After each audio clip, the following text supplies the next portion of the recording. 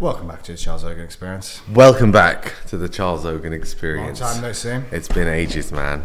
Damn, when's the last time I saw you? It's been a lazy Sunday today. It has been one of my lazy Sundays. Google really that. good, yeah. Really good Google SEOs on that. Yeah. If you just type it in .com or whatever .net. Lazy Sundays, isn't it? Yeah, my lazy Sundays. It's been a good day. We've lifted some weights Yeah? to a good level. We did some jits. Did we lift pretty heavy? I feel like we did pretty heavy on the deadlifts. You've For a pretty change. well on deadlifts. Back onto the Bulgarians, back up to the 30s. Mm-hmm. Benches coming on with the Larson's press, which is a feet elevated bench press. Yeah. Just a nice variation to do. What's it for? It's just to help improve your actual pushing mechanic of the bench press because you have your feet up, so you don't have as much room to get the arch in. I find I'm doing one side, then correcting when I do it on that thing. Yeah. Rather than probably correcting with the legs. Yeah, because the feet are up, so you don't have much to balance. You really just got to make sure you're squeezing the bar tight. Just work that pushing mechanic from the chest. Yeah. So in the long run, it'll help improve the bench press, but it's a compromised position, like doing a deficit deadlift or a different variation of squats than you're used to. Could you do it knees up, like a closed guard sort of thing? Just like knees up off the floor?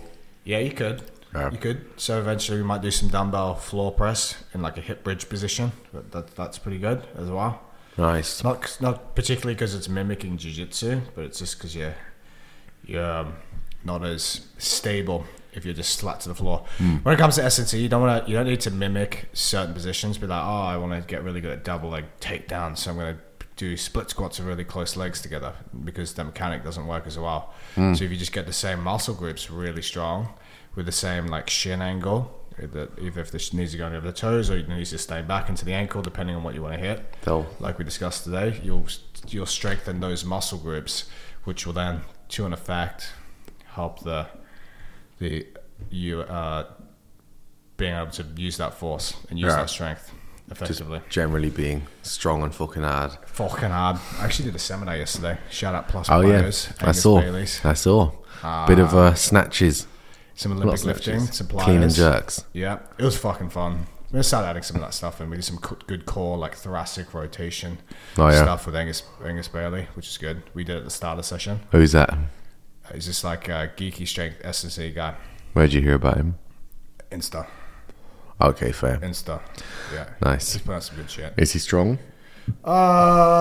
He's pretty strong. He's like a reasonably skinny guy, and he's quite strong from it. He's like one of these like smart guys, like good processing and information, good at understands things eloquently raising his points. Nice. Long words? Sometimes. Nice. Confusing words. Real nice. What's going on with you, man? How's your week been? It's been good. This week, Jitsu's pretty good. I've been enjoying my wrestling. I've been enjoying a bit of passing, wrestling and passing. That's it. And also leg locks, trying to work more K guard. Some reverse K guard. We got a question about that actually. Similar question on the Mikey lock. But yeah, waiter. Did that tip of the week. Shout out tip of the week. Also, just getting better at my left side guard. I'm trying to like polish it. I feel like it was a bit. My left side guard is good because they're training with Sylvie, but it's not exactly the same as the right hand side. Like it's still, the mechanics are a bit fucked in some scenarios, like the way I cross my legs and whether I'm like, for example, the way I do a knee shield on the left hand side wasn't quite as solid as on the right hand side, where I can like prevent people putting their knee to the floor. But on the left hand side, I feel like I can't. So yeah, very strange. Anyway, I'm working on the left hand side guard a lot, thanks to Sylvie. Yeah. What else? Working on the school. It's going well. When you say you're working on left side guard, are you just putting yourself into left side guard, or because people don't normally pass that way? No, I'm just being a bit more conscious when I'm on the left hand side of the guard to like make sure that you're in tight, man. Everything's. I like it. Yeah, I like it. Everything has to be the same on the left hand side as the right. It'll be nice. It'll be like being actually inside my mouth. ASMR. So I do my. Imagine watching this podcast, you fucking such a cunt. Such a fool. But yeah, basically trying to just make sure that it's like the same on the left as the right hand side. Like it's all well and good saying like, oh, you only need to be good at one side of the guard, but if you're good at both, then if you're better at the left hand side of the guard, then the right hand side will also be better. Right. In my opinion, I don't really have like a CBA to fully justify it, but basically the fact that you can connect techniques left and right with more confidence means that you're probably going to choose the best move for the moment, regardless of side that you're on.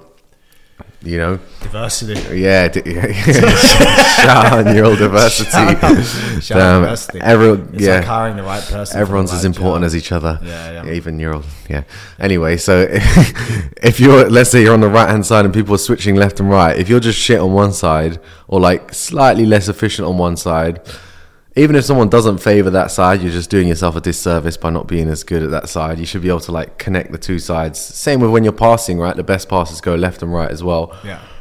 Right, you should be able to do that in the guard, and it would just be like extremely difficult for the passer to get anything going. Yeah. Fair play. Left side passing. Yeah, left side guarding. Yeah. So how are you getting to that position each time? You just force people to pass that side?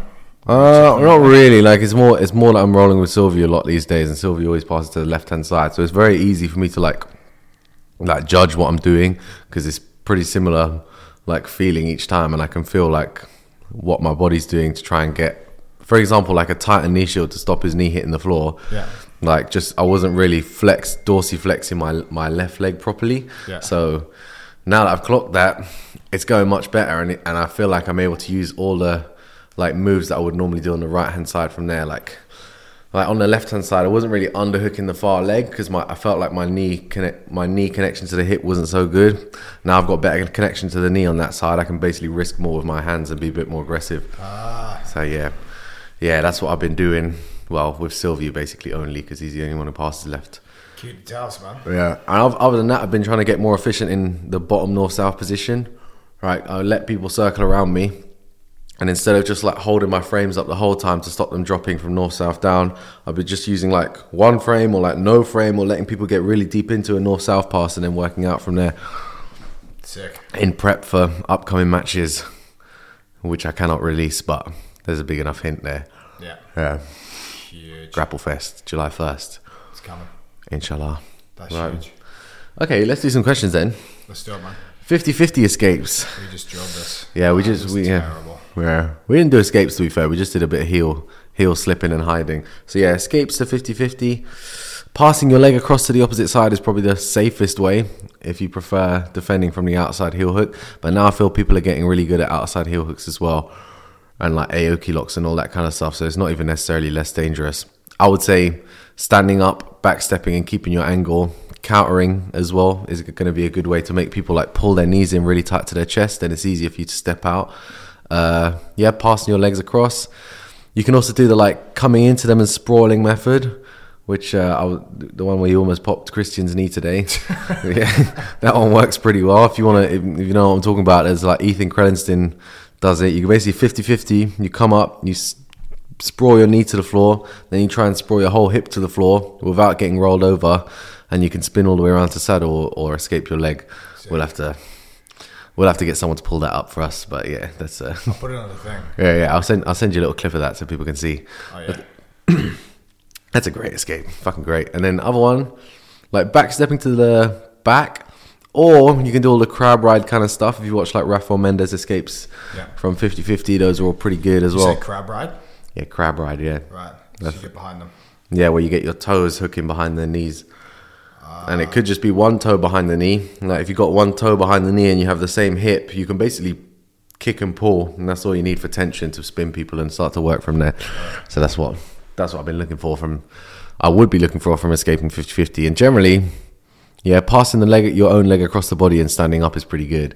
That's like the safest way. You don't have to risk any inverts or like people trying to tip you back over really hard. Pass your leg across the other side of the body. Yeah, your own leg. Yeah. Pass your own leg across, or a lot of the time. Outside. Yeah, because I feel like it's a little bit easier to pass. And if I'm just if I started on bottom in 50-50 and I'm not necessarily trying to take top position, these days I'm actually like, I'll try 50-50 as hard as possible. And if I feel like people are overly willing to spin away, then I'll start to pass the leg across to the other side and see how good their outside heel hook defense is. Because I've been enjoying the outside heel hooks, the Aoki locks. Been hitting them? I've been hitting them a lot. And yeah, Aoki locks as well, great.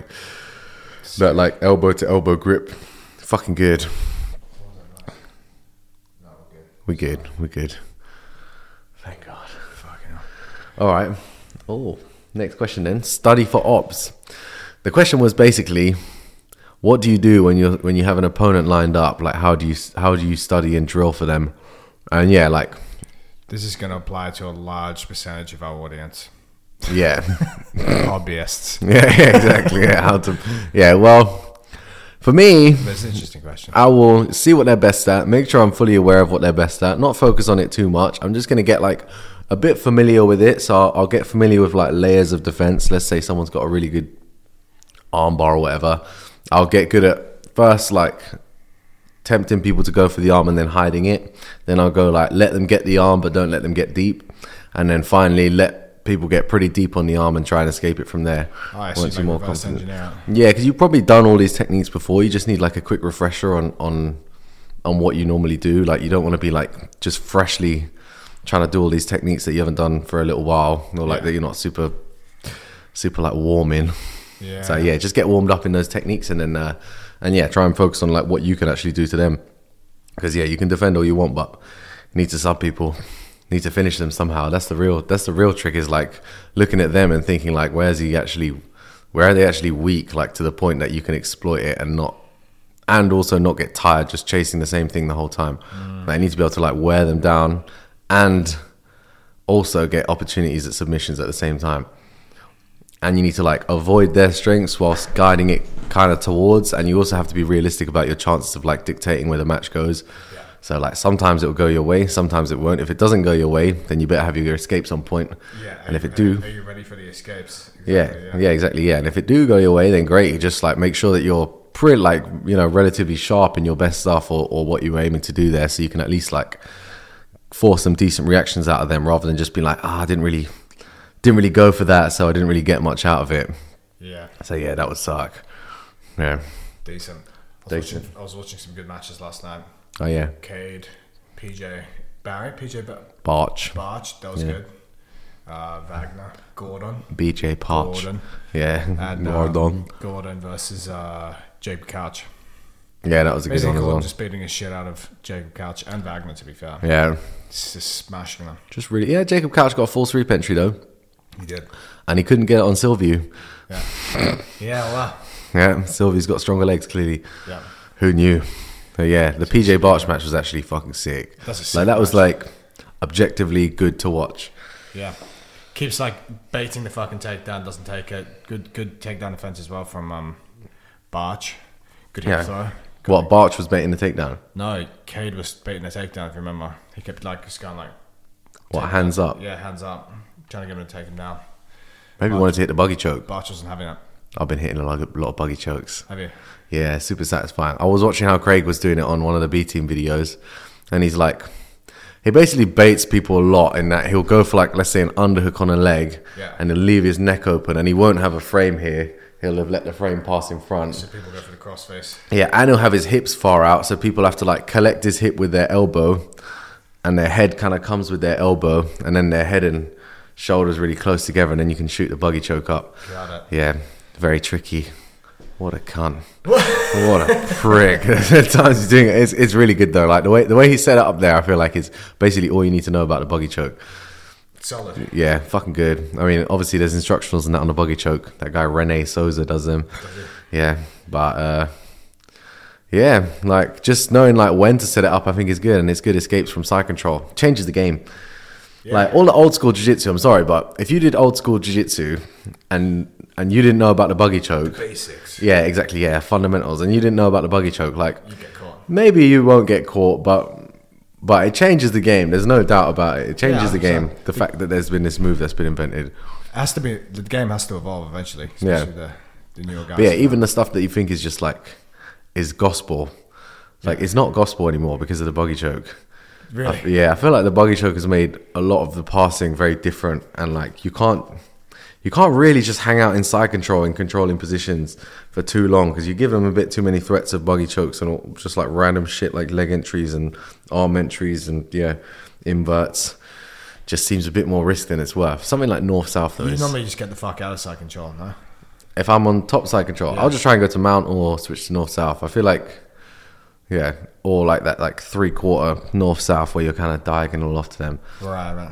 Yeah, I don't like just staying in side control, like side onto your partner is a bit shit. I think like just all it takes is once their hands come in, like you're already kind of behind. Then if you're changing before their hands come in, that's probably like you're probably going to do much better. Basically, if you're like leading the transitions rather than they start to move and you're like reacting and trying to get your shit back that you just won. Another one is like, let's say you body lock and get to side control. If you try and like let go of your hands and move on from there, you'll put back into guard. Yeah. So you got to go to mount basically. I think mount is where it's at. If you can get to mount, you can apply horrible pressure to people. Just start punishing people like Gordon. Yeah, Gordon. You got to punish people. Just cross face them for a little while. Like I know it's kind of boring sometimes, but tire them out. Yeah, you have to just like if you get a head and arm, just apply it. Yeah, just apply it as hard as you can and like make your partner move. Like you don't have to go anywhere. Even if they don't tap, just tire them out. Yeah, but you should be able to get a tap from a crossface against a non-resisting opponent. Yeah, if you get it good enough. Yeah. Against someone who's not resisting, you should be able to get a tap. So that means they have to start resisting and wasting energy. And like the longer they waste energy, the better for you. And like it's not like they're wasting a little bit of energy. They're really fucking wasting. They're wasting a lot. Hands and they're trying to push. Yeah, that wouldn't be a waste though. That would be like using energy to move position. Yeah. And that gives you openings. But when I say wasting energy, it's like you're just TPing and driving your shoulder into their face. Even if they relax, they can't physically relax because you're twisting their neck, so they have to tense their neck and like be bridging and stuff to keep their spine from breaking, I guess, or their jaw from breaking. Waste. Yeah, they're just carrying your weight with their face. Yeah. So that's going to be tiring, and they can't relax because then I guess the neck or jaw will break. Yeah, I've found when people cross, like Max, for example, Max Bickerton, shout out, good crossface. When he used to crossface me, my jaw would genuinely get tired. Like there'd be a point where like my jaw is too tired here and I have to just turn and give up. Like that's how it works. Your face gets tired. Shout out Max McQueen. Alright then, this one's for you. I don't know what the fuck this is. Juggernaut training. That was for you, man. I don't know what it is. I've never heard of that either. Juggernaut training. There's a guy called Chad Wesley Smith who's a big power lifter. Yeah. Big fucking unit. Shout out Mark McQueen. He's actually way stronger than Mark McQueen because he's juicy. Okay. He's got some world records. He runs a training program called the Juggernaut Training Program. It's got for like in that program there's programs for Olympic lifters, power lifters. He's recently done BJJ, so there's programs on there for jiu-jitsu athletes. I mean, it's pretty good. I base a lot of the stuff I do around Chad Wesley Smith's training.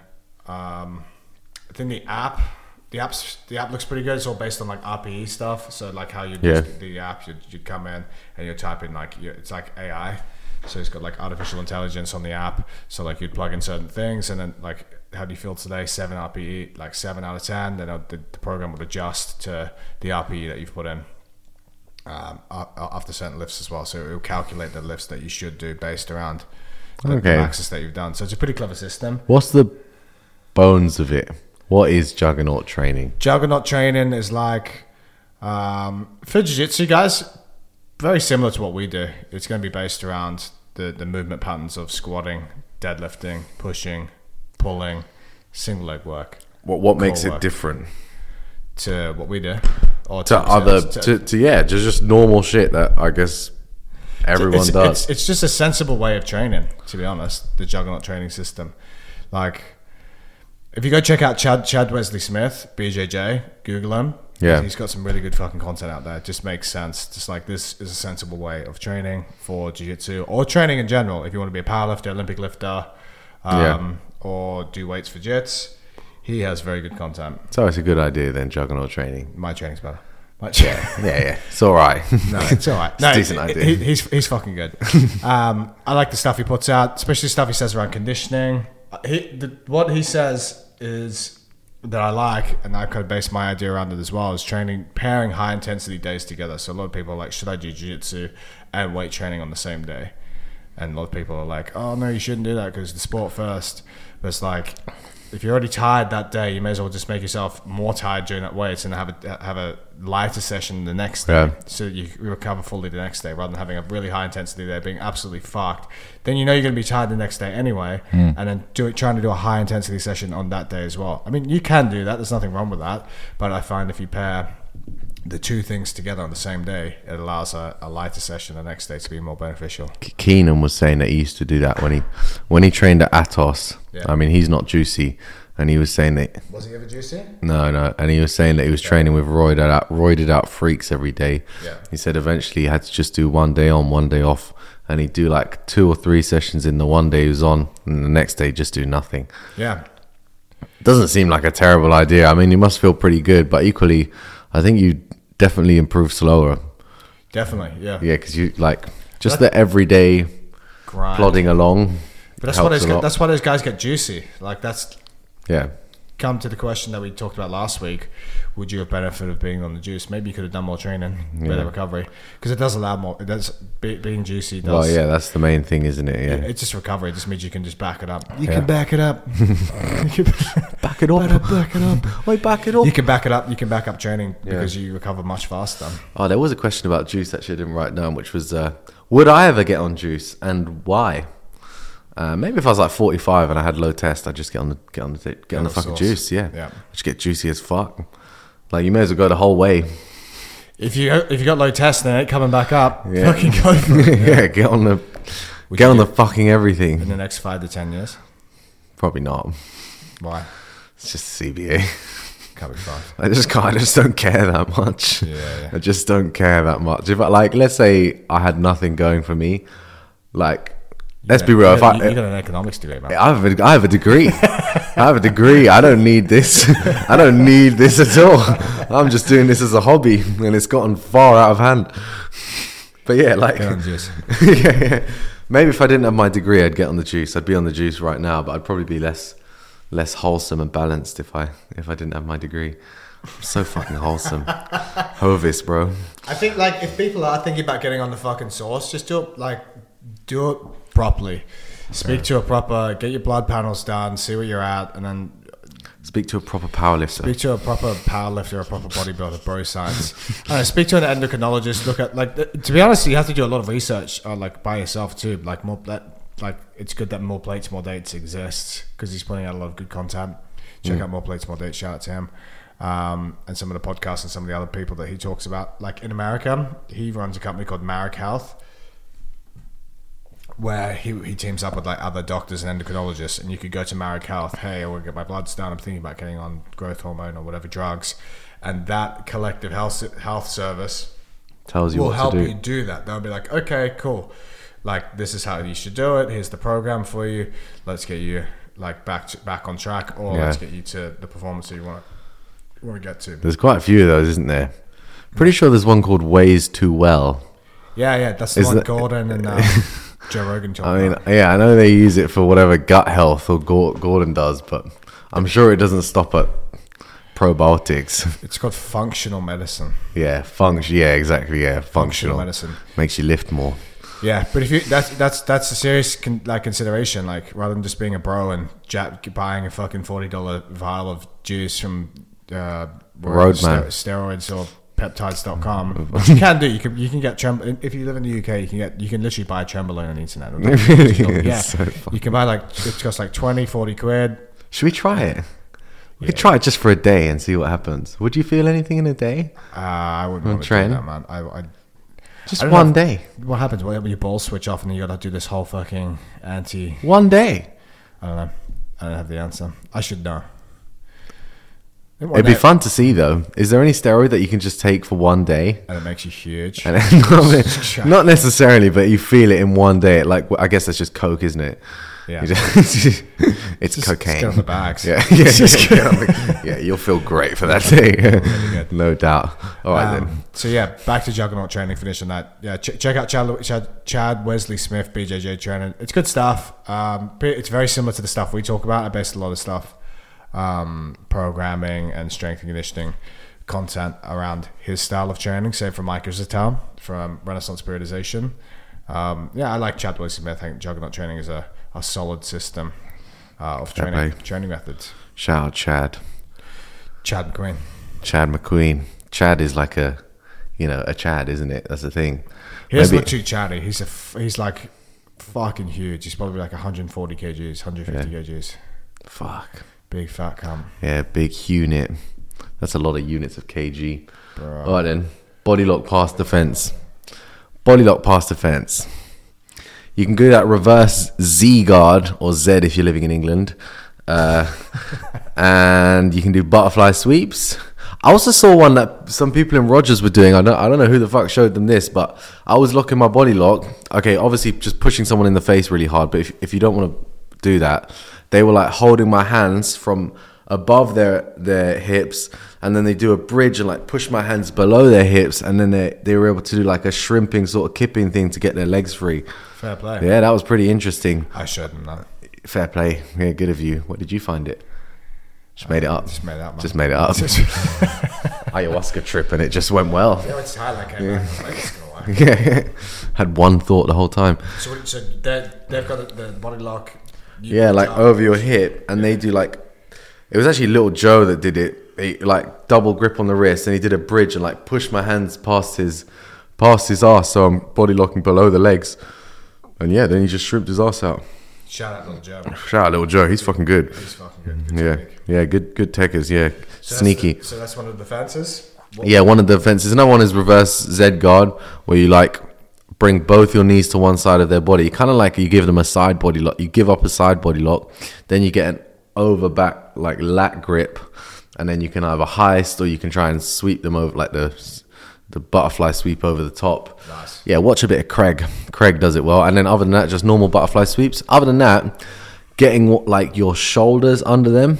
So if you can go onto your side and curl up and try and sneak one of your shoulders like under their shoulders, basically get their head past your head, then the body lock's gone. That's what I like to do. Like if you were gonna bait a body lock, yeah, exactly. Yeah, make them lock the body lock like high up, and then you can kind of dip your shoulder under their shoulders, and then they fall off the top, and then you can attack the legs. Yeah, don't get put in a body lock as well. Like there's not really any benefit to letting someone body lock you. Zero. Yeah, you just get tired hip flexors defending it, to be honest. Unless you go for the reverse Z guard, but then I think you're giving them more space. You're giving them more play. Yeah, if you're good at it, then fine, you can counter more. It's more risk, but also you're definitely giving them more play. And like I would say, it's a good position to have a body lock, so you're better off just avoiding giving body locks. If you keep getting caught in body locks, got to keep your knees higher to your chest, have to keep your elbow in line with your hip and shoulder, and that will prevent the body lock. Yeah, prevent the body lock from coming over. Like it can go over two arms, but that's not so bad. Or maybe it'll go over like one arm and it'll be on the wrong side. You know, you got to have. If you have one over the top of the arm, it tends to have to be on the side that you're passing to. If you have a body lock with like an overhook arm on the other side of your head, then you kind of need to pummel that hand in or pass to the opposite side. What was Gordon Ryan doing against Nicky Rod? He kept having that butterfly hook in, right? He's changing between either elbow position, whilst he switches his or like a frame whilst he goes butterfly hook, or if he hasn't got the frame in and he's like pushing arms across, then he was going for like a knee shield and that sort of stuff. So yeah, never never allowing them to actually get a full body lock. Like, and anyone who's any good is not going to lock a body lock like over your tricep, because obviously that's just they're just giving you an underhook basically. Yeah, cool. Nicky that was Rod. a good cue. Yeah, Nicky Rod. Trying to think who's like. Is there any like matches that I've watched where like Felipe Pena, the body lock defense is really good? Gordon, Nicky Rod, no? Yeah, but he didn't even let him get a body lock really. He let him get like shallow entries on a body lock. There's our boy Shorthead Jake, aka Less Impressed, More Involved. He did a study on Gordon versus Nicky Rod, and he was talking about how Gordon like prevented the body lock and all that sort of stuff. Yeah, that's what I watched. Yeah, so that's good. That's good to watch. But it wasn't like he's in a body lock and here's a study of me escaping it. It's him like, stopping the body lock. Yeah, it's him like preventing it, or maybe he gets it for a second, but it's not quite settled, and then he tips him left and right. It's not. He didn't get enough goes at the body lock for it to be like a comprehensive study on how to defend the body lock. Fair. Yeah, and that is that. Mikey lock. So looks like Mikey. Yeah, it doesn't look like an L. So yeah, I would use it like like reverse K-guard. What is the Mikey lock? Mikey lock is like a heel hook basically, but instead of wedging the toes between your tricep and your lat, you wedge the toes between the back of your neck and your shoulder, and the heel. We've done this now. Yeah, we've done this. You can do a couple grips on the heel. The one that he shows is like supporting the heel with the outside hand, and then your other hand reaches all the way over and catches their toes, and you like twist the toes around. Like a rear naked. Yeah, kind of, yeah, like a rear naked, but I don't know, it's not the same mechanics as a rear naked because you're actually pulling their toes with that hand and you're trapping their toes. I don't think it's as easy to get in most positions as a heel hook. I think it's actually harder to get someone's toes trapped behind your head than trapped in your lat. I think that's harder. But on the plus side, it's much harder for them to cross their legs because their leg is like too far away for them to like effectively cross. It's harder for them to pull their toes into their butt. But yeah, it's way harder for you to actually... both legs collected, yeah? You might not have both, right? But you just have one and it's kind of straightened out. So like they can't really hand fight and pull their leg in tight. They can't like shuffle their leg because it's straight. Like the arm is... If you compare it to an arm, it's like... I don't know, if the arm's straight, it's going to be a bit easier to like bend the wrist. Maybe, yeah. I don't know, that's how you can think about it. But yeah, like... I'll use it if I'm doing like... K-guard or like reverse K-guard. Anytime where I have the foot up on my shoulder already and my partner's hands are on the floor or like they're facing away from me, that's when I'll do it. But if their hands aren't on the floor or they're facing towards me, it's going to be pretty difficult to hit a Mikey lock, I think. What are some good matches where Mikey hits his Mikey lock? He hits it on that guy whose leg he fucked up the other day. Oh, he fucked that guy's leg up. What was that guy's a hero, bro. That guy's really sick. He didn't tap at all. He didn't even look like he was in that much pain. Nah, he's just really, really hard. Broke everything in his leg. ACL, MCL, PCL. Right. For what? For what? You weren't going to win. You weren't going to get a 50K. He wasn't even like what? Like also, where do you go from that? Yeah. So say like you get out of that. Say Mikey just goes, okay, I give up, and I've broken everything in your leg. You can't use that leg at all. Yeah. At all. It's done. He was walking though. It's like unbelievable that he was actually walking post that, yeah. Right. The adrenaline must have just been so high, like just relax. It's like, it's nothing is worth 12 months of being disabled. 12 months, potentially more, and then also huge increased risk of just doing it again and also doing the other leg. Basically, you fucked your leg up so bad. Legs. It's legs. You fucked your legs up, they're never going to be the same again. Yeah. Never. Yeah, they say like 6 to 12 months, but it's not. It's not. It could be 6 to 12 months for an ACL on its own, couldn't it? And then you've got... And also the rehab's going to be that much. Didn't he? Did you see that? Who? Dr. Kickass. He's got an Instagram account and he... Oh, yeah, I've seen that. Yeah, I've seen that. Then he puts up research studies about ACL recovery times, and it's like literally 12 months. Yeah, it's 12 months. Yeah, exactly. Yeah, of course. And like that's if you're not even planning on training. Like imagine after that 12 months, you're not going straight back in hard. You're probably going like pretty easy settling in. There's a whole return to sports protocol, which shout out Plus Pliers, which I did yesterday. But this plyometric return to sports protocols. But then it's fucked. It's like even when you return to sport, the chance of you injuring the other leg goes up by like 50%. How can you even rehab it though? There's nothing to work off of. You know what I mean? He's going to come out of surgery with like no muscles and no ligaments, or he's not going to do surgery. You got to build it from the ground up again. You get surgery and then literally just build from the ground up. Introduce hopping, introduce like landing, like get the muscles strong. Like say like if you fuck your leg up and like even just working on a leg extension with no weight, doing like 50 reps of that 2-3 times a day. You're doing something. You're doing something. You're gonna get stimulus, especially when it comes from zero, and then gradually. I guess it will just heal on its own. But the more you do, the stronger it gets. Would they all heal at the same time? Let's say you injured your ACL and PCL and MCL and everything. Yeah, would it take the same amount of time to heal all of them as it would to heal just one of them? I don't know. It would take fucking ages, man. We should get a doctor on the podcast and just ask him loads of medical questions. We should get Dr. Kickass on. Oh yeah, that'd be a good shout. Yeah, come on in. I'll send him a message. Let's message him. In fact, we can get some questions and just mess with fucking this thing. What are you doing? I'm just trying to. It's wobbling. Just face it this way. Yeah, all right. It's wobbling a bit. It's intimidating. flapping about in front of me. Yeah. Too close to home. Yeah. Yeah. So Anyway, we'll get kick ass on. Yeah, we'll get any doctor really. We just want to ask him these questions and have him put his career on the line by answering our stupid questions. All right then. Podcast is blowing up, man. People know about them. People know now. I get stopped all the time. Aren't you that guy from Crime Watch? Alright, face choking etiquette. Well, we all know what I think about this.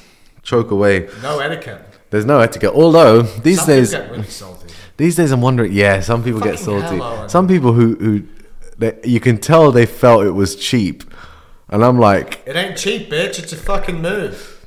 It's not cheap. Well, it is cheap, but only because you made it so easy. Like it's not easy to face choke people, right? If you face choke, they just double thumb post in your elbow. I watched a nice Giancarlo video yesterday. Shout out Giancarlo Bodoni. Mate, he's your arch nemesis. Yeah, not really. He has got some good details though. How he finished Hulk, right? So what he's saying about like swimming. In fact, so Big Dave was telling me that Roger reckons that it's better not to face choke and it's better to like swim under the neck. So I was like, okay, well, Roger's probably been on people's back like far more than me, and he like experiments and shit on his own. So he's obviously figured out like some of the best methods. And so Big Dave said that Roger said that it was best to start swimming under the neck. And it kind of makes sense because when you swim under the neck, they kind of track it, then they put their chin back central, and then you can get a good-ish face choke grip. And then maybe like they tuck their chin and shoulders really high and you can't really punch the other hand through. And you've already got purchase there. Yeah, but you got purchase on their neck. Then Giancarlo was saying to like lift and twist their neck and then pummel the other hand all the way through, and so on until you get all the way under their neck. And then one version of that was like, let's say you lift their neck and they're pulling your hand away, you're losing this grip, you like pulled the chin up and then punched his other hand through. And he did that to Barbosa. So that's real good. If you can lock a body triangle, if your legs are long enough to lock, I don't think it works without a body triangle, not gonna lie, but you need a body triangle, and then you can just fucking swim your hands into their face. And like, I guess if it's competition, you can basically just fucking punch them in the face. Yeah. Like keep going with your thumb. You can just punch them in the face practically and get that penetration. We all so deeply desire. So wish for, covet, if you will. Little Joe does that. He's constantly swimming. He's got little hands as well. Yeah, little hands. Little Joe's like 60 kgs, and like if he's on your back, he's just gonna keep swimming. He can just keep getting his hands in, and eventually he's gonna fucking get there. I don't think that's enough though. I think that chin lifting detail is the cherry on top. Yeah. Nah. Here you get a shit catch, and their chin is down. They pull your hand away. You're losing this grip. You're losing the grip. You lift their chin up like that with your fingertips, like digging into that jawbone. Got it. Pull it up, and then your other hand shoots through enough that you can get like an actual grip on their neck. Now they can't shrug because your forearm's wedged under their chin, so they can't shrug to get their, to push your elbow up, and then you can just either wrist grip or whatever, any sort of grip to finish them. You could even just keep that grip, and if you can keep fighting hands off and get head position, you can finish them one arm. We've got a nice video on that. Yeah. Well, I mean, Giancarlo's got one already. I actually recorded it on my phone, but did you? Yeah. Great. What a man. We'll make that into a nice little reel. It's nice to see that he's got some really good technique stuff. It makes me feel less bad about losing. Yeah, imagine it was shit. Imagine it was just like terrible. Just believe. Yeah, okay.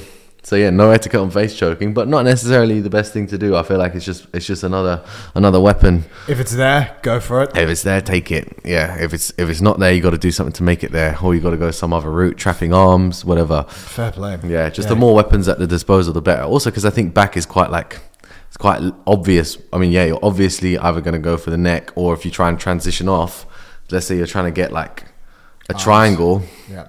Then you're going to need a Kimura grip. So then the choke becomes unavailable, and it becomes obvious you're getting a triangle or armbar. So right. It is obvious. The intentions are obvious. Yeah, the intentions are slightly obvious. It's just that you're so dominant that you can always like return back and keep pressuring them. So that's why this like water torture of punching your hands through and lifting their chin like works very well. It's less tiring, I think, than supporting someone's body weight with your underhook as well. Like he's using the face grips to force people to turn and not like slip their shoulders too well. If you try and slip your shoulders and someone has good chest to back connection and they have a face grip, you're basically going to get subbed. So it increases the increases the stakes. Real nice details. Thank you, Jean. Okay. Well, what would I do differently against Wagner/Bodoni? Shout out Giancarlo. Shout out Jean. Okay. Against Wagner, I would switch to the reverse grip and I would continue twisting the leg. I felt like once I got the grip, I was like, I just sold out and I was like, yeah, fuck it. Like, no one doesn't tap to an inside heel hook. He didn't. And he didn't, yeah, fair play. Like, I didn't think that was really physically possible. So now I know that's my mistake. And then I also would have wrestled up had I known that he couldn't walk. That would have been a good a good tactic. Yeah. Wrestling. He'd be hopping, I'd be wrestling. Maybe I could get a single leg on his good leg and then what? Then he's bouncing away on the bad leg. He's not bouncing, he's just sitting down, I guess, at that point. Yeah. Then that's a sweep, 2 points. Yeah. 2 points. Avantage. And you win. You could have had some medals, man. Yeah, that's all right. Who needs medals? Who needs fame and fortune? I wish I had fame and fortune. All right. And against Bodoni, well, that's a bit more tricky. Against Bodoni, well, I obviously wouldn't have been so sloppy with my leg positioning or cavalier. Those are obviously my two main failures. Downfalls. Yeah, I think being a bit more confident and giving a bit more equal leg position would have been nice. But you see, right now he's downright sloppy. Yeah. Just becoming downright sloppy, downright. Yeah. So maybe would have threatened to come up a bit more, but again, it wasn't even points at that time. It was nearing points, but it wasn't quite points. And yeah, just improve my saddle and 50-50 possession. Just continue working on that, because he's obviously been working on it with the best people, so they cut out all the bullshit and they just go to the best attacks and defenses. So it's quite easy once you spar with someone who's with people who are always extremely good. I reckon everyone in their team is really good at attacking legs, and they will attack legs, whereas when I feel like when I train, people don't really attack legs on me that much, because they know they're just going to lose. Yeah, maybe it's that. Yeah, maybe it's because I'm training more at Rogers now as well. People don't like the leg locks too much there. But yeah, people go for my legs and I'll just toe point and they won't have any follow up. So yeah, probably got to start. I don't know. Do a bit more specifics on saddle, which I'm just entering saddle more. I've also improved my saddle finishing since then as well. I feel like I've got more directions to attack from. Yeah. So that's good. Yeah, incorporating straight foot locks as well. That all helps. And then when you got two legs finishing from there, I was watching some B team videos, saw Nicky Ryan do a nice transition from saddle to double 50 and catch the heel on what's his name, J-Rod. Yeah. So yeah, and if it works on J-Rod, the guy's wriggly, and it was very controlled. It seemed like there was nowhere J-Rod could go. He was trying to toe point and turn, but he was essentially just watching, and then Nicky caught the heel. Sick. And yeah, so that's what I've been trying to do now when I've got two legs. That's a good question. If you don't have people who are putting you into dangerous positions in these saddle or footlock scenarios, how do you actually get better at them? Well, yeah, you got to put yourself in danger. To be fair, people are always trying that fucking toe hold on me now, though. I feel like people try to toe hold on. They never used to try it on me, and now they try it on me all the time because I guess they've got confirmation that it worked on me. But now I'm not fucking around. I just straighten my leg and lose the position. But I guess they're not stomping on my far leg before they do it, so I'm able to just turn if they start to set it up. People start to do that corkscrew toe hold a lot on me recently, and I think it's because they must have seen. Yeah, they've been watching tape. They know that I'm susceptible to it now. Yeah. To be fair, the times I've had my shit broken in competitions has all been toe holds. Really? Literally, it's all been toe holds. Yeah, Lloyd Cooper popped my foot in the toe hold when my knee wasn't feeling good, and Giancarlo popped my foot in the toe hold. Yeah, obviously there. And my knee wasn't feeling good either, to be fair. It was feeling pretty good, but not 100. So yeah, maybe that was this is your Achilles heel, man. Yeah, but I have super flexible feet, so I'm just a fool. Just an idiot, just a lazy fool. That's the moral. So differently against Bodoni, what would you have done? Improve the saddle, improve the... Yeah, just would have let go of his leg a bit earlier. I mean, that's don't stay in the pocket for too long. Yeah, that's it really. Basically made one mistake for a long period of time against Bodoni, which was holding onto his leg for too long and got caught. Also, yeah, maybe I don't know, if it's even worth tapping once your leg's broken. He popped my leg. Yeah. I feel like after it's popped, that's it really. Isn't it could maybe pop more, but he was basically elbow to hip and all out of range. I should have just maybe continued from there, but it was fucking painful. Yeah. I mean, it can break pretty bad, no? Yeah, it broke my foot, but I don't think it can break your knee that badly. Right. Like with that, like I feel like you don't have that much range on it really. Like once you're fully side crunched and your elbows crunched to your hip, that's it really. And that's I feel like where my toe got to. But yeah, just saying don't tap is not really how to improve. Probably from saddle. That's what you would have done differently potentially. Not tap. Yeah, maybe it'll be a bit more, but then you still have to do your next fights with a fucked up leg, and it's not really. Which you did anyway. Yeah, which I did anyway. yeah, true that. True that. Yeah. And other than that, see that run back. Yeah, that'd be interesting. That'd be a good rematch. Yeah, I might try to wrestle a bit more as well. I feel like I don't do any wrestling in competitions because it seems just like too chaotic and exhausting. But I don't think my wrestling's bad. I just think I've avoided doing it because guard is a lot cheaper and you can leg lock easier. I might go back to my wrestling roots, my judo roots. Shout out. Start judo.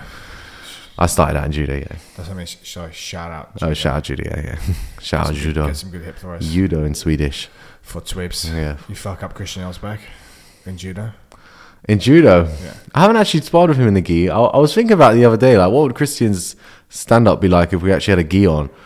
But are we talking judo rules where you can't grab the legs, or are we talking judo just... Sambo. Yeah, or sambo, yeah, or just single leg him as usual, I guess. Well, he just lets me get a single leg every time, and he's happy to admit it, because most people, he'll get a single leg, then he'll turn and Uchimata them, or he'll turn and Haragoshi them or something, right. Or he'll just rip his leg out, or Baby Rhino will take him down. Shout out Baby Rhino on that one. But yeah, for me, I'm just like, I've done judo, so I'm well aware of all the foot sweeps. I just stay in a crouched posture so he can't foot sweep me, and then and like he'll just stand up super tall like that. So either I'll just go single leg if I've got energy, or if I just want to like pull his head down, then I'll just go the old Luba Sands, 2 hands on the top of the head, and just pull his head down until I can get an underhook, and then from the underhook it should be all right. Again, like with judo guys, they want you to chase them. Right, in judo, when you're doing judo, if you just push into someone, you're gonna get fucked. Like that was like the number one thing. If someone started when I was a child and they grab you and push into you, you'd be like, I'm gonna send this cunt. This cunt is gonna go flying until they learn to be negative, and then you've got to do like bullshit little foot sweeps and stuff like that. So when people are negative, you can like pull them down, and as they pull up, you go foot sweep. So when I'm negative on Christian, I just go head down. He pulls down. I just won't pull back up. I'll just go for the legs because I don't want to get foot swept. I will never let him take me down. No, not to this day. Maybe soon he'll get me. He's been very close. He's almost foot swept me. He's foot swept me to a hand, for example. Okay. But not to an ippon. So if someone pushes into you in judo, you go, I'm gonna fucking send. This you're gonna send a cunt. Yeah, of course. So this is a good question. So if against judo guys, no gi, stand up, because I just watch Christian. He fucks up everyone, except for me, in the stand up at RGA. I mean, obviously, what's the talent pool at RGA? But he fucks up a lot of people in the feet. What do you do against the judo guys? No gi. What's the best? Just single leg. It's just single leg. Just single leg. Yeah. Well, it depends, like, because the way Christian does. It's not negative necessarily. He doesn't like when I call it negative, but he's not giving them any other option but to single leg. Yeah. So if you don't just take the single leg, you're an idiot. And the way he defends the single leg is like by swinging his leg left and right and trying to like parry your hands away. But if you just go a bit faster and actually get a grip on his leg, he doesn't have much follow up from there. And if you lift his leg off the floor, he doesn't tend to grab your wrist and defend the ankle pick. So you can just ankle pick him. And once you've ankle picked him, he'll try to run away, but that doesn't really work that well. So and like, you've got a single leg, you've got like a nice grip on one side, you go for the other side to ankle pick, or... No, as in like, you sit in front of him, he goes right foot and hip forward and just waits for you to attack the single leg, and he tries to like parry your hands out the way and move his leg out the way. But if you just go a bit faster and get an actual grip on his leg, now he can't move your hand and he can't move his leg. Then you just walk at him until his leg lifts off the floor, and once his leg lifts off the floor, you've got normal single, good head position. Right, his defense tends to be to like basically try and rip his leg out. And most people, they don't understand like how the run the pipe works, right? Run the pipe doesn't work if their weight's off of you, i.e. if their weight's on the back leg, so the leg that you haven't got, and you run the pipe, they're just going to be hopping on their back leg and looking at you. like you're an idiot. So if their weight's on the back leg, it means they're not hand fighting with you. So you can just attack the ankle pick, and when I say ankle pick, I mean just slide down from his knee to the ankle and lift it. It's not necessarily like you're reaching for an ankle pick. You just switch to holding the ankle. Got it. And the other one that I'm sure people do a lot of, right, is they'll run the pipe and then they'll go to the body lock, but there'll be too much disconnection between him and them. So when they go for the body lock, they're chasing like this, and then you're chasing Christian and you get sent. And you get sent again. You're chasing him, and because you're chasing him. So you get the single leg, then they're like, "Oh, go for the body lock." And you're getting tight to him, and he just goes. They don't run the pipe hard enough to get his hips close enough to get the body lock tight with their hips engaged, right? Like the defense to the judo throws is not to bring your hips far away, because then your posture gets bent over even more. Then the defense is to up the ante and drive into them with your hip and lift them off the floor. Come in close and tight. Yeah. If you're close, they don't really have range to drop their hips like under your hips. You want to get your hips in so tight that you can kind of sneak under their hips and lift them up, or you can send them. Yeah, or if you have like a really long body lock, you're not pressuring their ribs. But if you have a tight body lock, you just pull in and use your head position to bend them over. Yeah. That's it. It's done. But even that, like most of the time, guys don't grab your wrist when you're on a single leg. Just catch the ankle pick, lift their leg up. It's done. And fucking send them. And once their leg's up in the air, you can foot sweep them. You can just run at them. Most of the time, they'll fall over. Just many ways to get it done. Don't get scissor swept. You don't get scissor swept. No, don't get scissor swept. That's the one thing they could do. As you ankle pick, they can go for a scissor sweep. But as long as you're aware of that. Yeah, there you go. Yeah, he's got a little highlight. He says it's the best jiu-jitsu highlight of all. I've seen that, yeah. Yeah, he said it's the best ever jiu-jitsu highlight. In ever. And it's a fact. He only speaks facts. It's a fact. On that point... Christian Osbeck. What is the Christian Osbeck Valencia Mensa meme? That's what it reads.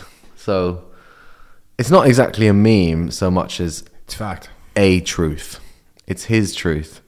Christian used to play for Valencia FC, the football club. Professionally? Yeah, he was a pro. Wow. Yeah, really impressive. Anyway, he doesn't like to talk about it too much. That's all the detail he gives. Yeah. And the other one was Mensa. Funny story you should know about him. He's actually really, really clever. He's actually really intelligent. It's really funny. Anyway, so he's so clever that he got into Mensa. That's the story. And MI15. Yeah, MI15. Yeah, you wouldn't know about it. They wouldn't tell you about that sort of stuff. The MI5 one, that's it. The more time you spend with Christian, the more time the more you understand that he only speaks truth. Yeah, it's only facts. It's his fact. His personal fact. Shout out MI5, man. Valencia, Mensa, and there's one more as well, Olympia. He is Greek, to be fair, but... Olympiakos? He has an Olympic level... That's Freddie. He has an Olympic level foot sweep. And I quote... Wow. Olympic level. What does that mean? What does that mean? What does that mean to me and you? You went to the Olympics? Yeah. The first Olympics. With, Zeus and the man. Zeus and the Mandem. Okay. He's had about 10-minute segment now. Yeah, that was a good segment though. All right. And fighting tips. We're getting him on soon. Yeah. If he'll have us. If he'll have us. If we can raise enough money to get an ex-Valencia player on, we'll get him on just as a treat for you guys. That's going to be a fun podcast. Freddie Daddy Stress, Christian Osbeck. Put a face to the name. Yeah. Freddie Daddy Stress did actually go to Olympiakos, didn't he? He did, yeah. He was actually a professional footballer. Wow. It's so mad that we'll have two pros in the room with us at the same time. Crazy. Can't wait. All right, That's cool. going to be a good podcast. Hand fighting tips. That's quite a broad question, but I thought I'd think of something by the time we got to it. It's a very broad question, isn't it? So if you give me a hand. Like, obviously you've got the mercy there. I have inside position. Yeah. You see, I'm going to win. Oh, no, you have inside position, sorry. But this is the mercy grips. But that aside, some of the stuff that you're showing, grabbing here. It's not that. Is it not? It's grabbing here, lad. You got to grab their fingers or their hands, and then you should make a fist and grab my thumb. Yeah, like that, so I can't retract the hand quickly enough for wrestling. Right. And then I can start grabbing other Yeah. stuff. And the mercy grips, shout out my friend Kirk, ninjitsu guy. If you have I'm not going to show this. Fuck that. You don't deserve that because it's my technique. Nah, you can shout me for a private if you want that one. That's not coming for free. Okay. Basically, how to win mercy grips, £100 an hour. I don't have any time. Hand fight. Watch Eddie Cummings. Watch Eddie Cummings online on YouTube for hand fighting. Not for mercy grips. No, that's ninjutsu. That's £100. That's more than £100. I don't have time. Eddie Cummings has like some of the best hand fighting of all time. Like very methodical, but also sharp and sticky. Other good hand fighting, like I'd say that's more for like seated butterfly guard. If you're playing like half butterfly guard, the hand fighting's got to be a bit more involved with your leg fighting, if that makes sense. Like your leg and hands have to coordinate a bit more. Whereas when you're playing just like normal butterfly guard, I guess both your feet are always going to be tucked in or like stepped on the hips and that sort of stuff. Yeah, it's a good question, like how to actually, like what to watch or whatever to improve at hand fighting. Yeah. Also, what stage of like from standing, from half guard, from... Yeah, it's all very different, isn't it? Like the hand fighting in wrestling is not the same as like there's crossover and there's some things that you can take from wrestling hand fighting that like stand up fighting that you'll use in jiu-jitsu, but for the most part it's pretty separate. They're like but that said, like obviously the actual gripping will be the same. Like if you take a grip on the elbow joint in wrestling and jiu-jitsu, it will basically be the same. If you take an underhook in jiu-jitsu and wrestling, you can do like a shallow underhook on the shoulder, or you can do like a tight waist sort of underhook. So the grips are the same, but in terms of the grip fighting, I'm trying to think, like some tips would be like colliding grips together rather than like, let's say you're grip fighting. If you win a grip and it's like far out of the center line, it's going to tend to be much harder for you to hold on to than if it's close to the center line. You know, and you've also got to think which way your thumb and middle finger are going to be pointing. Like that's always the way they're going to break the grip. And towards the thumb. Just in that gap there. So wherever that gap is, you can assume that's where their hand's gonna have to go for a brief second. So you can use that like expected reaction to get follow-ups. Another one is using your partner's grip. Like they do that a lot in wrestling. I'm using it in jiu-jitsu, especially like playing shin on shin and stuff like that. If people are grabbing my wrist, I'll use that as an off balance and then go for the legs. So that's hard to just give tips on hand fighting, given that it's like a whole. You've given pretty good tips. So go watch Eddie Cummings hand fighting. Yeah, just watch some wrestlers Russian wrestlers hand fighting. Sit alive. Don't know about his. I don't know if he's gonna hand fight. Watch some of the lighter guys hand fight. He's got fucking just big clubs. Yeah, he'll just do anything regardless. Yeah, it's not really the same. Obviously, watch some Gordon hand fighting. Like if you watch some of Gordon's more boring matches, like the Marcus Buchecha ones, they tend to be very like hand fighting heavy. Yeah, and that's where you can kind of see what he's trying to do, when it works, and then you can just like, even if you don't see what works, you can just try it on people that it will probably work on, and then you can see what he was going for and practice it from there. Even if you don't know what the context is. Yeah. Watching practice. Watch him do. Yeah, trying to think who else has really good hand fighting. That's about it though, really. Like the most notable ones to me, Eddie Cummings and Gordon Ryan. And hand fighting's key. Hand fighting's very key. Sylvie's got very good wrestling hand fighting. Fucking exhausting. This is making you think, just giving you trying to get people to give you the reactions that you want. Yeah. And just like, so I guess in wrestling, the hand fighting is to like actually pressure and tire them out and give you angle and you know, and like if someone grabs you, it's actually tiring for them to grab you. Yeah. Like for them to have your grip and you to not just like completely loosen the grip and give them everything. You have to have a bit of tension in the grip and it tires you out, or like collar ties and all that stuff, exhausting. And they start, like you said, they start turning you. Yeah, they start building off the grip. Yeah. Exposes angles. Yeah, exposed. And then jiu-jitsu, the hand fighting, like for me, it's like bottom play is where it's most important, right? You do your hand fighting from like guard in order to get to legs or like elevations and that sort of stuff. But I think there's more to be done on hand fighting from top, right? There's probably a lot of sequences where you're passing. Like Gordon has a couple in his top half guard instructional where he's using it to get to the overback grip.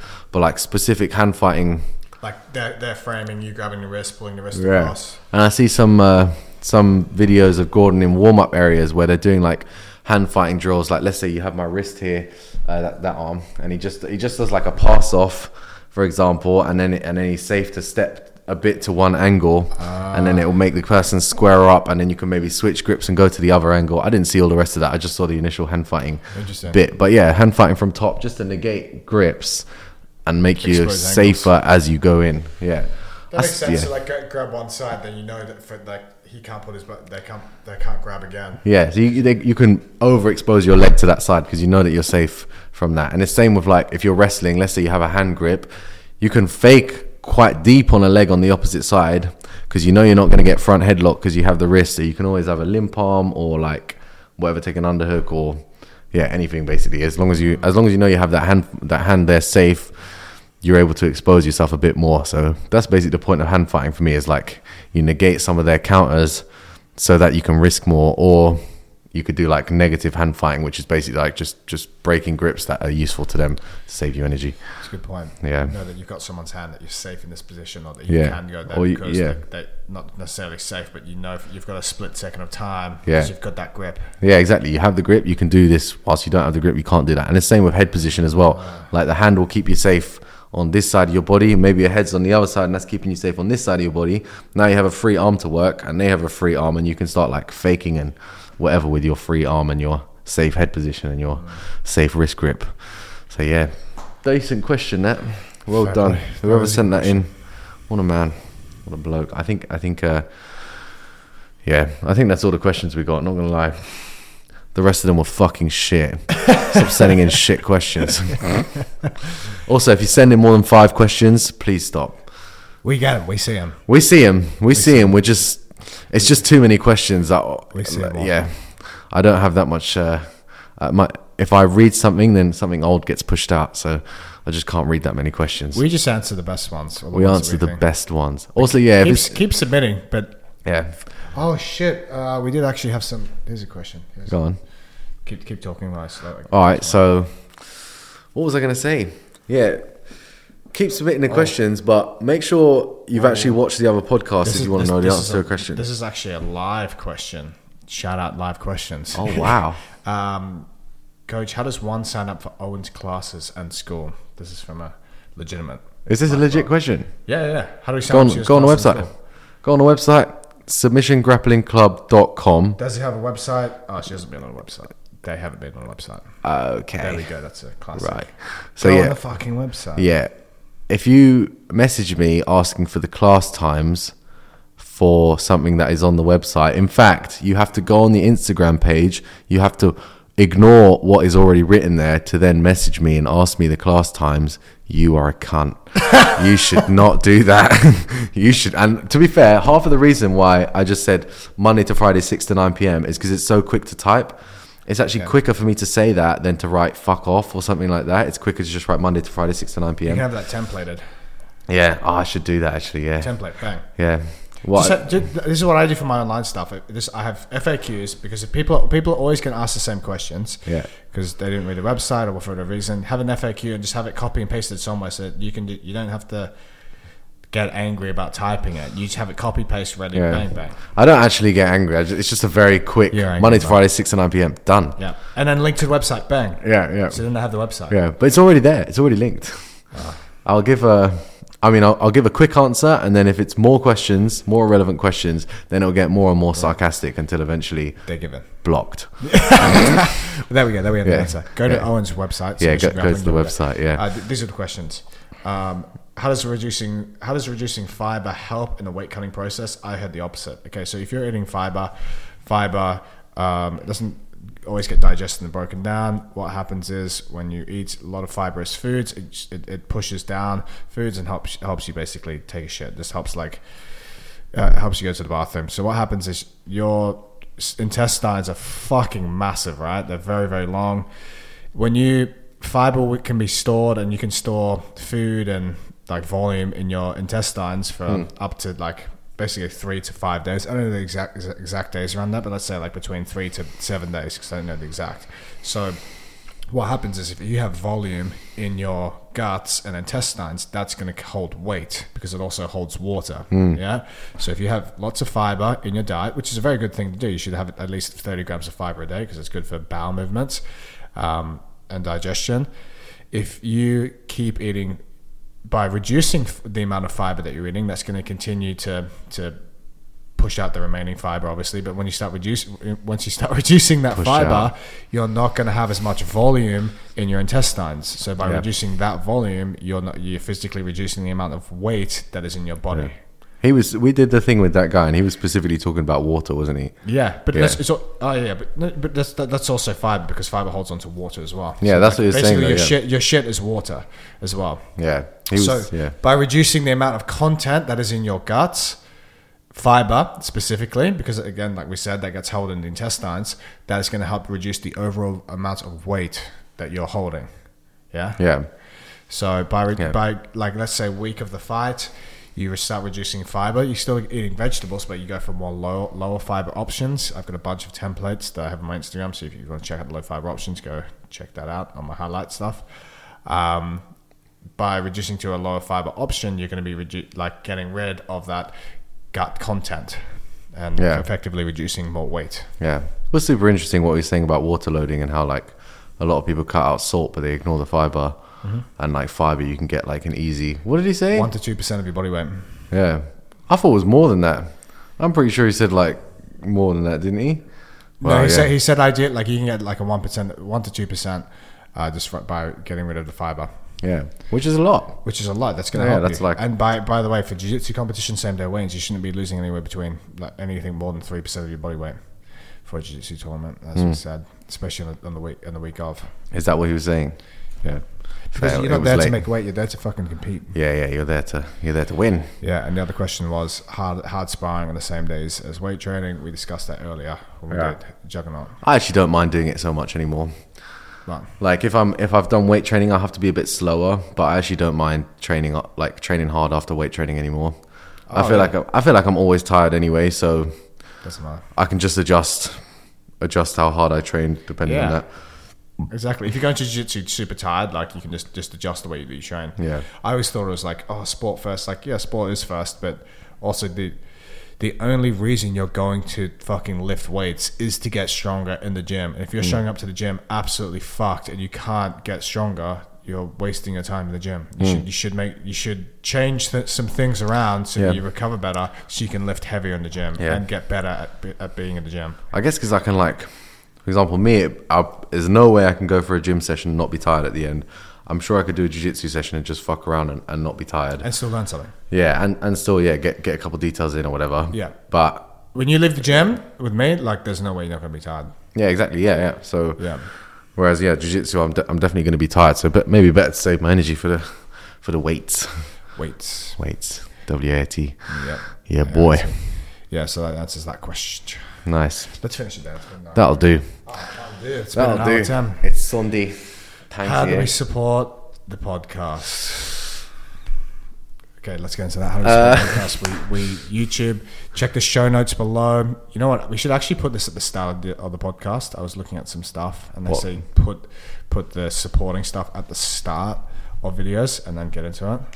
So obviously, people, if they don't watch the whole podcast, which they're gonna tune out right now. Yeah, exactly. Tune out right now. It's over. It's done. It's done. Like, subscribe, to ourselves. Rate. Just talking to ourselves. Rate the podcast. Check the show notes. Instagram. Eoghan's BJJ Fanatics Instructionals. Downright sloppy half butterfly. Are we gonna do a Patreon? I haven't done it yet. Are you gonna do it? Soon. We're doing a Just the Tip though. That's basically a free Patreon. Yeah. We've got our YouTube channel. Follow the YouTube channel. We're gonna watching it. Yeah, we're gonna go to YouTube channel. Just the Tip. Keep on that. That'll be monetized eventually. Spam you with the ads. Oh yes. We need to figure this out. We'll figure it out. Yeah, we'll do it. Guys, they'll get it. Hope you enjoyed. What a day. Good to see you. Fantastic. What a day. Bye.